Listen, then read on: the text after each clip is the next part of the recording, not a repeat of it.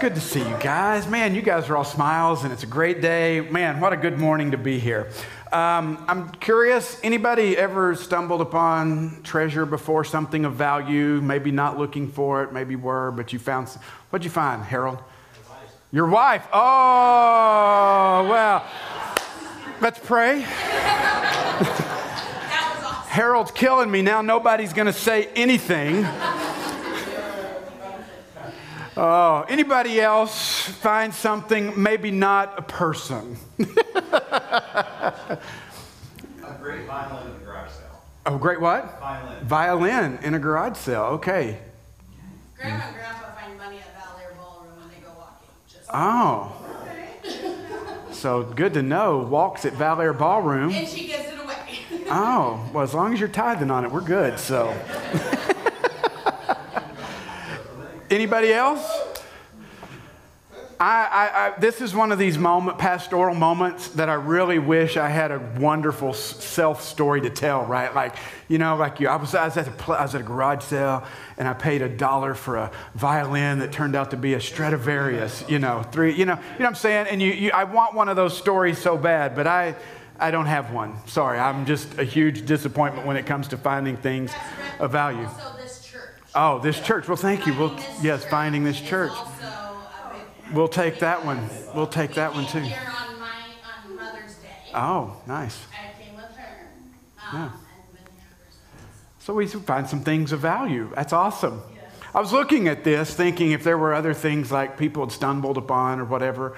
Found a story about 3 roommates that found a sofa at a Salvation Army thrift store. They paid $20 for it, and when they got home, they noticed that the cushions looked weird. One of the cushions looked weird. And they opened it, and they found an envelope with $40,000 in cash. But then they also, as they kept looking, here's the great part of this story. They also found a deposit ticket with a person's name on it.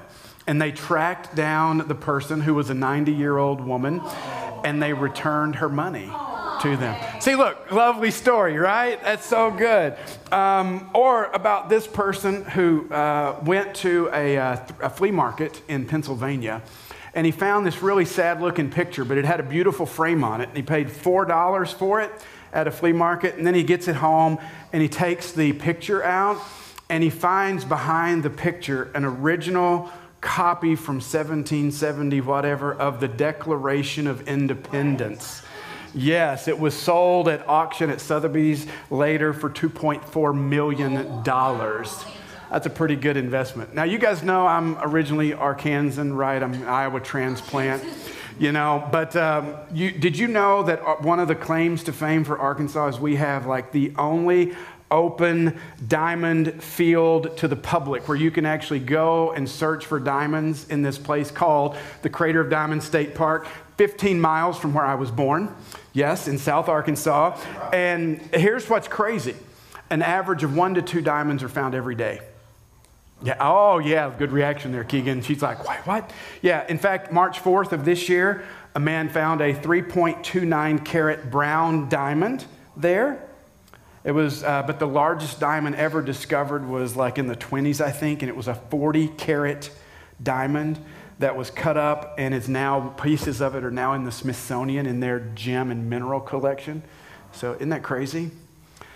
I wish I had this story. I don't think I've ever been to the Crater of Diamonds State Park, even though it was where I was born. I know, isn't that crazy? I don't have that story. I don't have the story of finding something crazy like that. I long to be Nicolas Cage in the National Treasure movies, stumbling upon the room where all the treasure is. But for most of us, it doesn't happen. And you're probably thinking, what in the world does this have to do with anything, Brent? Well, we're talking about heaven on earth, right? And we're trying to figure out, what did Jesus mean when he said, your kingdom come, your will be done? That's what we're supposed to be praying. Your kingdom come, your will be done on earth as in heaven.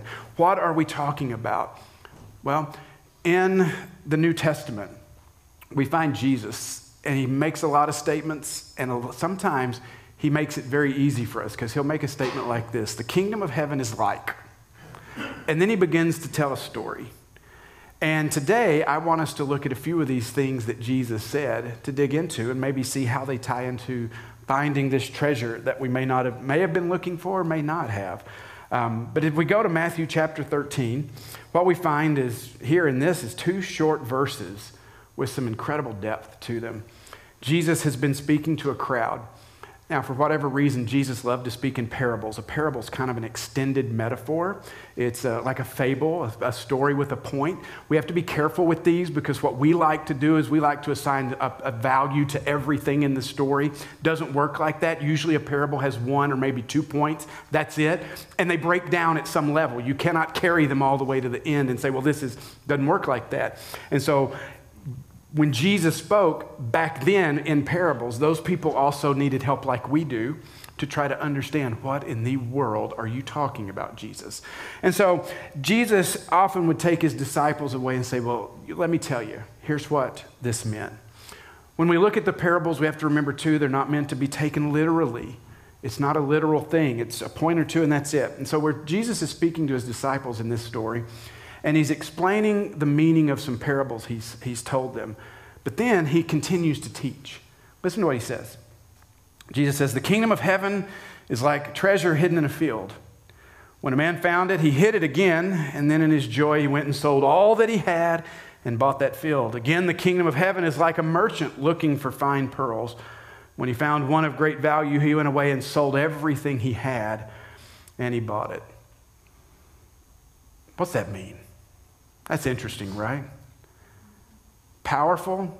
Matthew loves to tell parables in pairs, coming at the same story, same meaning, just from different perspectives. But if we're not careful here, we'd come away going, oh, well, this one's easy. Jesus says it, the kingdom of heaven is like treasure. Not so fast. Because the kingdom of heaven is like the rest of that story. We don't just pick one thing out. So what is Jesus saying? He's leading us to see this entire story as something very significant. So let's break it down. Here's how it goes. The first parable, we find a man who seemingly seems to be minding his own business. We don't know what he's doing in a field. We don't know why he's there. It's not his field. Is he trespassing? We don't know. But he's just out and then he stumbles upon a buried treasure. Somebody finds it, And this may seem far-fetched for us. Any of you have valuables, jewels buried in your backyard? Good for you not to tell us if you do, because then we'd all be over at your house. No, this was very common. Banking system was different. They didn't, trust these things. With the political climate, with people coming in and raiding your country, the last thing you would do is kind of trust the banks or even trust having things out. So what would you do? You'd go bury it in the yard because that was safer than anything else. And that's the story. People in Jesus' time would have heard that, and some of them would have probably thought, oh yeah, I got that thing buried in my backyard too. And so this guy finds this treasure. He realized that he's uncovered something of incredible value, more valuable to him than anything he currently owns. Now that's a key here. What he finds is more valuable than anything he owns, more valuable than any of his cars, his houses, his job, anything. Everything is secondary to what he has discovered. How do we know? Because he goes and he liquidates everything. All his worldly possessions, everything he owns, he gets rid of so that he can get enough cash to go buy this field, and finders keepers, right? And that's the law back then too. Once he buys the field, anything in the field is his, and he gets the treasure. When I read that, I had the question, it just makes me wonder, what did he see in that treasure? What kind of treasure was it? What was it there that was so important that he was willing to upend his entire life to get it? It's got to be something that we can bear. I mean, think about that for just a moment. What in your life are you willing to reorient everything, to sell everything in order to get? Is it a long list or a short list? My list is pretty short. I mean, there's a lot of things that are very important to me. And I'm trying to imagine, what is it that I could stumble upon that I would be willing to just go, all that is garbage compared to this right here? Yeah, that's what Jesus is telling us here in this parable. He goes into the second parable here, and this time we have a merchant. Now, this guy doesn't stumble across it, but he's searching. He's actively searching for treasure. And so he's looking to find things of value and sell them. He's on the hunt far and wide. And eventually he finds it. And Jesus says this is a pearl. Now, for us, pearls don't really probably mean much unless you have a pearl necklace or something or pearl earrings that your family has passed down generationally. We kind of see pearls as less than some other jewelry, right? I mean, we don't hold them up. But in Jesus' day, pearls were some of the most valuable objects in existence. In fact, as I was studying this week, it's reported that Cleopatra had a pearl that was worth $4 million. I mean, that's pretty good, right? And often when people would tell stories, they would use pearls to describe something of great value, of supreme worth. So this man's looking for it, he finds it, and what does he do? What does this guy do? He does exactly what the first guy does, doesn't he? He sells everything. All that he owned paled in comparison to this one thing that he was looking to get. And you know what's so fascinating? At least what we see is to both of these individuals, the sacrifice was worth it. It was worth giving everything up. So what's the point of these parables? Hopefully you see it. Jesus is saying the kingdom is valuable. It's priceless. It's worth more than anything else we could hope to acquire. And when we experience it, it is worth sacrificing everything for. It's worth reorienting our lives for, to get it and to be a part of it. Now, I don't know about you, but I struggle with that statement. I say it because that's what pastors do, right? It's a great point. Yeah. Woo-hoo, that's the point of the parable. But as I think about that, I go, yeah, but how willing am I to do that? Anybody else there? Or are you guys all more spiritual than me? It's okay if you are. It's hard, isn't it? Why is it hard? What makes this so challenging? I mean, the question is the kingdom really worth giving up everything for? Is the kingdom worth it? And we have to admit that when we say this, we're not talking about church service. We're not talking about, all these things that maybe we have packaged into this religious thing. We are talking about Jesus himself. We're talking about his way, his teachings, his way of living, his priorities, his passion. That's what we're describing here. Do we really see that worth giving everything for? And I'm just going to say, I think we know the answer. We know the right answer. We know the church Sunday school answer. Yes. Sometimes. Then why is it so stinking hard to live out? Yeah. I think there's some reasons. As I was thinking this week, I thought, there's some problems here. For me, it hits me square between the eyes because I don't like that question. What really am I willing to go all in for? What are you really willing to go all in for? You see, I think we have a problem of going all in because we hear the tragic stories, right? We hear the tragic stories like Bernie Madoff and how many people, billions of dollars he swindled, or FTX and the unscrupulous people who rob and steal and live luxurious lifestyles, leaving other people just holding the bag. I was doing research and I thought, what else is going all in? Marriage. Can I get an amen? Amen. And do you know that the studies have shown that marriage has declined 60% in the last 50 years? Why go all in and commit when you can keep your options open? And to be fair, conventional wisdom tells you, don't put all your eggs in one basket. Anybody got saving for retirement? How's that diversification in that portfolio? I mean, that's important, right? I mean, that's what we're told. You got to do these things. But while that may be good advice for financial portfolios, it's really sucky advice for relationships. Yeah. Don't believe me? Look at your spouse right now and say, I'm thinking I want some other options. I'll be in my office after service to counsel you. But it also doesn't work in following Jesus. We want it to. Man, do we want it to. We want to just take our lives and we want to just sprinkle a little Jesus dust on it so that we can fly whenever we want to. But please don't make too many demands of me. And yet Jesus is showing us something here. He's saying, look, it's all in. It's all in. That's why when you look at Jesus and his ministry, man, he starts off with a bang. I mean, he's turning water to wine, and everybody's like, woo, yes, that's my man. And then in the end, he's saying things like, unless you eat my flesh and drink my blood, you can have no part of me. And they're like, whoa. Yeah, whoa, you need to calm down a little bit, Jesus. That got real serious a little too fast. And what does it tell us? That the crowd started leaving. It's one of my favorite passages because that's when Jesus looks at his disciples and he says, will you leave me too? And Peter, Mr. Foot in his mouth, first to respond, says, where will we go? What will we do? You are the one who has the words of eternal life. You are the one. They had seen it. They had tasted it. They had experienced it. It wasn't perfect because we still had the crucifixion and the abandonment and all that. But when they saw it, they were there.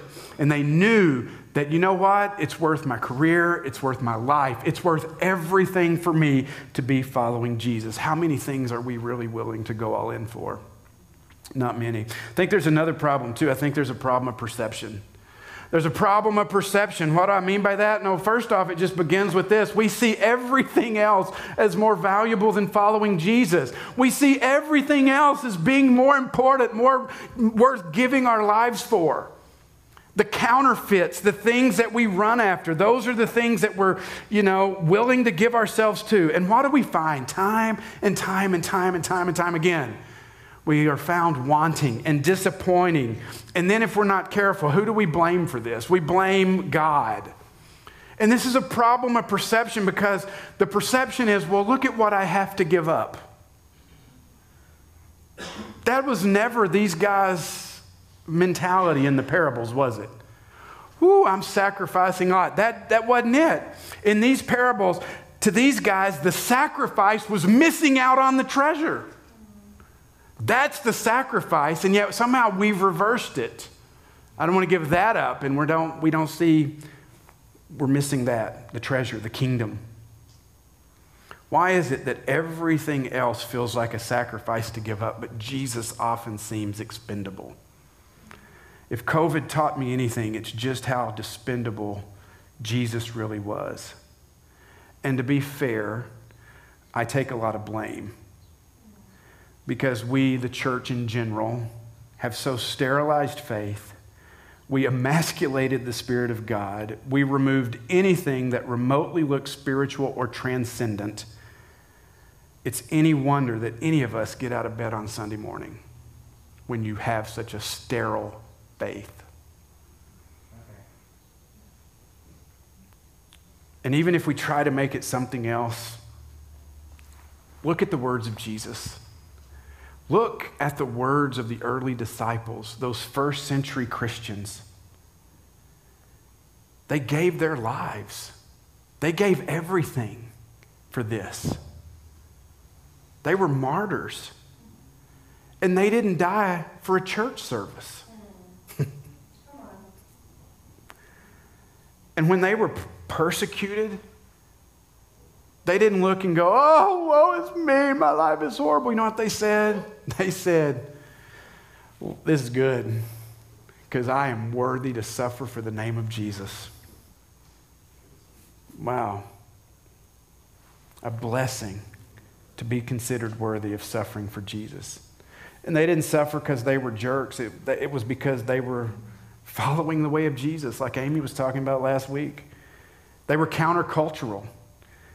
Because the way they lived, you know what it did? It revealed the selfishness. It revealed the power hungriness. It revealed the greed. It revealed the corruption. It revealed the injustice of their world. And it even revealed the injustice of those who claimed to be on the side of God but weren't. They laid down their lives for the opportunity to live the way Jesus lived and considered that a great thing. There's another problem too, not just perception, but I'd call it instant gratification. Man, we have that problem, don't we? We're kind of like Willy Wonka. Anybody remember that? Veruca Salt. I want an Oompa Loompa and I want it now. That's how we live in our faith, isn't it? A little bit before these parables we read in Matthew 13, Jesus tells another parable and he says this. He says, the kingdom of heaven is like a mustard seed, which a man took and planted in his field. Though it's the smallest of all seeds, when it grows, it's the largest of garden plants, and it becomes a tree, so that the birds come and perch in its branches. He told them another parable, pears. The kingdom of heaven is like yeast that a woman took and mixed into 60 pounds of flour until it worked all through the dough. You know the problem with seeds? They take time. They take time. Some varieties of mustard seed take 85, 95 days to reach maturity. And don't get me started on bread. I mean, seriously, those are pictures from my house.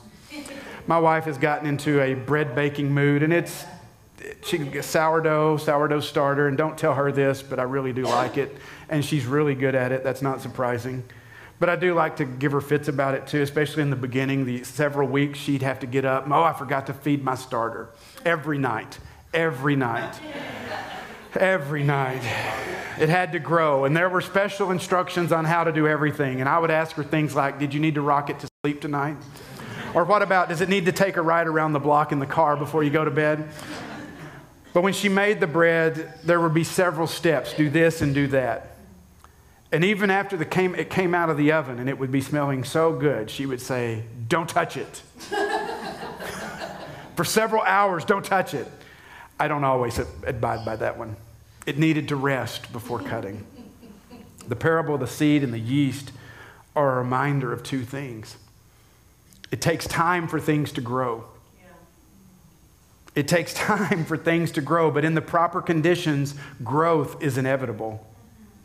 Add some yeast to that dough back then, and it would take over the entire loaf. And a seed planted in the right soil would just grow. It just takes time, and that's not what we want to hear. We want it now. And not only do we not want it now, but the other important part of this is not just that it takes time, it's that it's a process. It's a process. We want a transaction. I do this for you, God, you do this for me. I say this prayer, you do that for me. God is not a transactional God. You know that? God is not a transactional God. God is a process God. Amen. Isn't that right? And sometimes we want to short circuit the process. And let me just tell you, God is more interested in you and the process than he is about the transaction. Oh, what we miss when we try to bypass the process. Another problem I see, hey, what was that?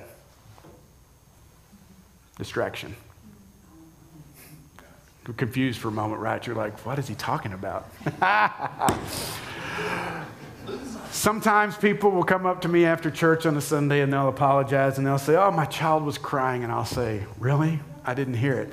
Something about being up here, I can be hyper-focused. You guys can do a lot of stuff that I can ignore. Praise God. But during the week, if you work with me, I know I drive Amy and Liz nuts. I'll start something midway through my squirrel, and there I go. And I'll start the squirrel, and I can just pick up and move on. And I think about my faith like that too. Anybody ever tried to just sit in silence and pray? How easy is that? How many of you say, oh, it's so easy? Nope. How many of you go, hardest thing I think I ever tried to do is sit in silence and pray and keep focus? Amen. Me too. Me too. These guys in these parables, these first parables Jesus talked about, the treasures, they couldn't get distracted. Singularly focused on the treasure, obtaining the treasure. They devoted themselves to it. I heard on a podcast recently how one of the dangers in our society is we don't let kids get bored anymore. And I thought, that's interesting. Between the school day and organized athletics and tablets and technology, kids seldom get bored. And you know what boredom does? Leads to creativity, leads to openness. And what do these things right here do? Man, just keep us from ever being bored. We are so stinking distraction that we get off the real priority. There are other problems I think I could have mentioned. The problem of convenience. We don't want anything that put us out at all, ever. Or the problem of disappointment where I've tried this once before and God let me down, but we've got enough. The real meaning of this parable is all about response. My response, your response. What are we willing to give up for the kingdom? The real difficulty with these stories isn't in understanding them, but in living them. And I tell Amy, I was telling Amy this week, I said, sometimes I lay in bed at night and I'll sit there, and that's in the dark room with a quiet ceiling fan, turning.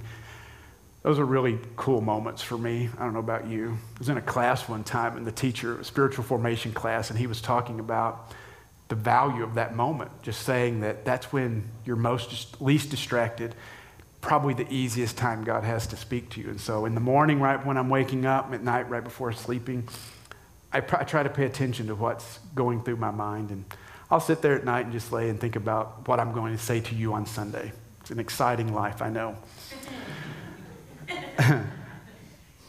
And I was thinking this week, I thought, why don't we do this? Why don't we do this? What keeps us from this? Honestly, I think there's a couple of things. I think number one, we have so experienced counterfeit faith and counterfeit kingdom that when we look at it, it's not worth giving everything for. It is garbage. And so we look at it and we go, I'll take the ad on Jesus.